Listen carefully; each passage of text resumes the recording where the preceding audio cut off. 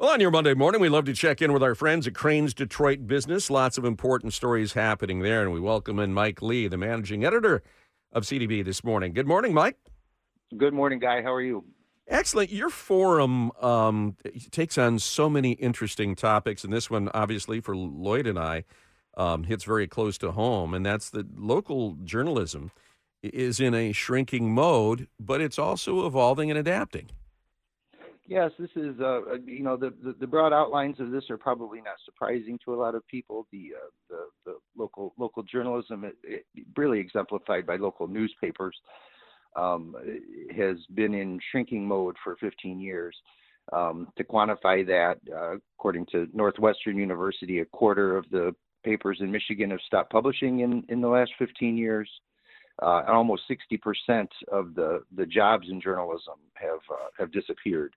And then it's that way all the way around the country. That means there are a whole lot of local governments, local city councils, school boards, police commissions that have really nobody watching what they're doing and how they carry out their business in their public meetings, which is really a recipe for corruption.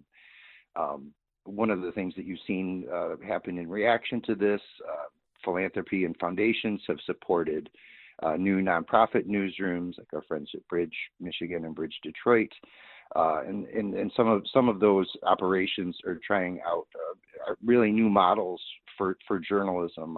One that really fascinates me is Outlier Media in Detroit, a newish nonprofit, not that new, but they have a program called Detroit Documenters, which recruits and trains people to attend public meetings. Report on them. They essentially report on them on X, on Twitter, and what that does, that fulfills a few functions.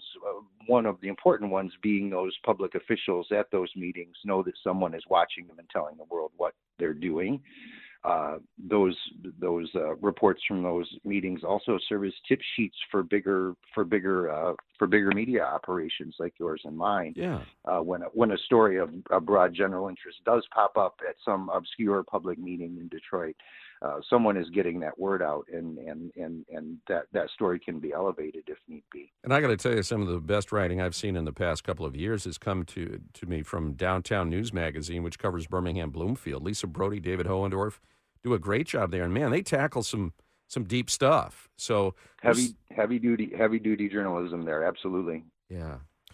Mike, and there are cities that are allowing marijuana facilities in their cities and the licensing of it. But what's going on in Harper Woods? It's a little different there. We dug into the licensing process for legal weed in Harper Woods, which has been going through that process lately, and they took applications. Most cities create some kind of competitive process where there would be marijuana businesses submit all their financials, and they weight the various factors and decide who would make the best applicants. Some cities have skipped that and went with a first-to-file system, basically first come, first served, get their licenses considered. And that's what Harper Woods did, but they went one further and refused to let people line up at the city hall before the appointed time, and only allowed them to park in a parking lot a ways away, half an hour before they were supposed to accept the application materials from the companies. What that meant is it turned into a foot race, and the companies that were applying knew that was going to be the case.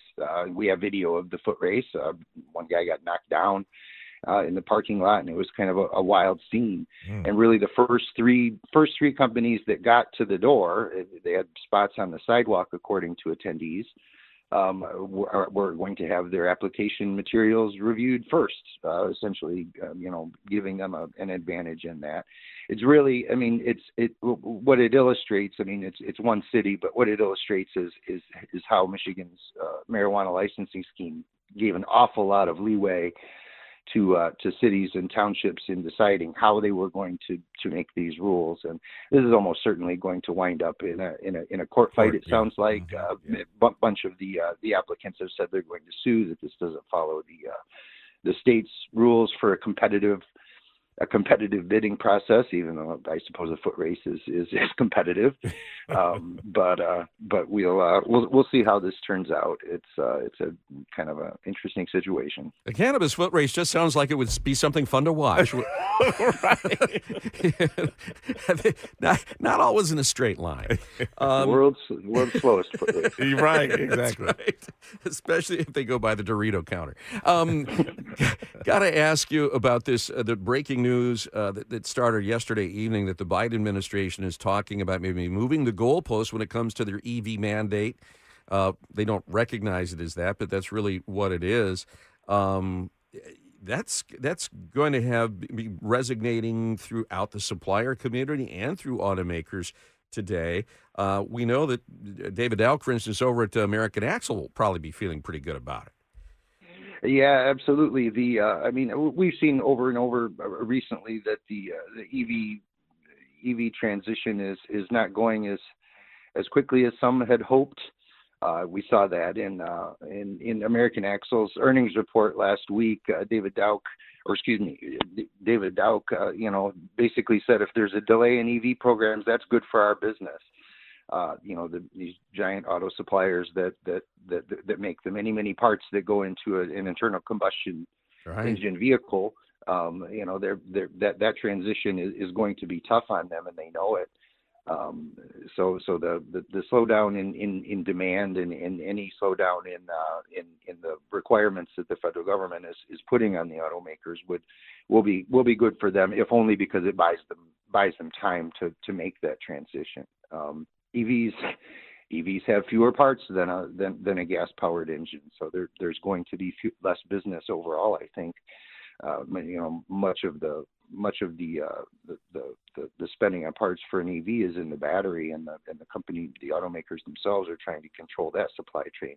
Right. So it's that the whole auto supply ecosystem is definitely will be pleased to see any slowdown in that transition.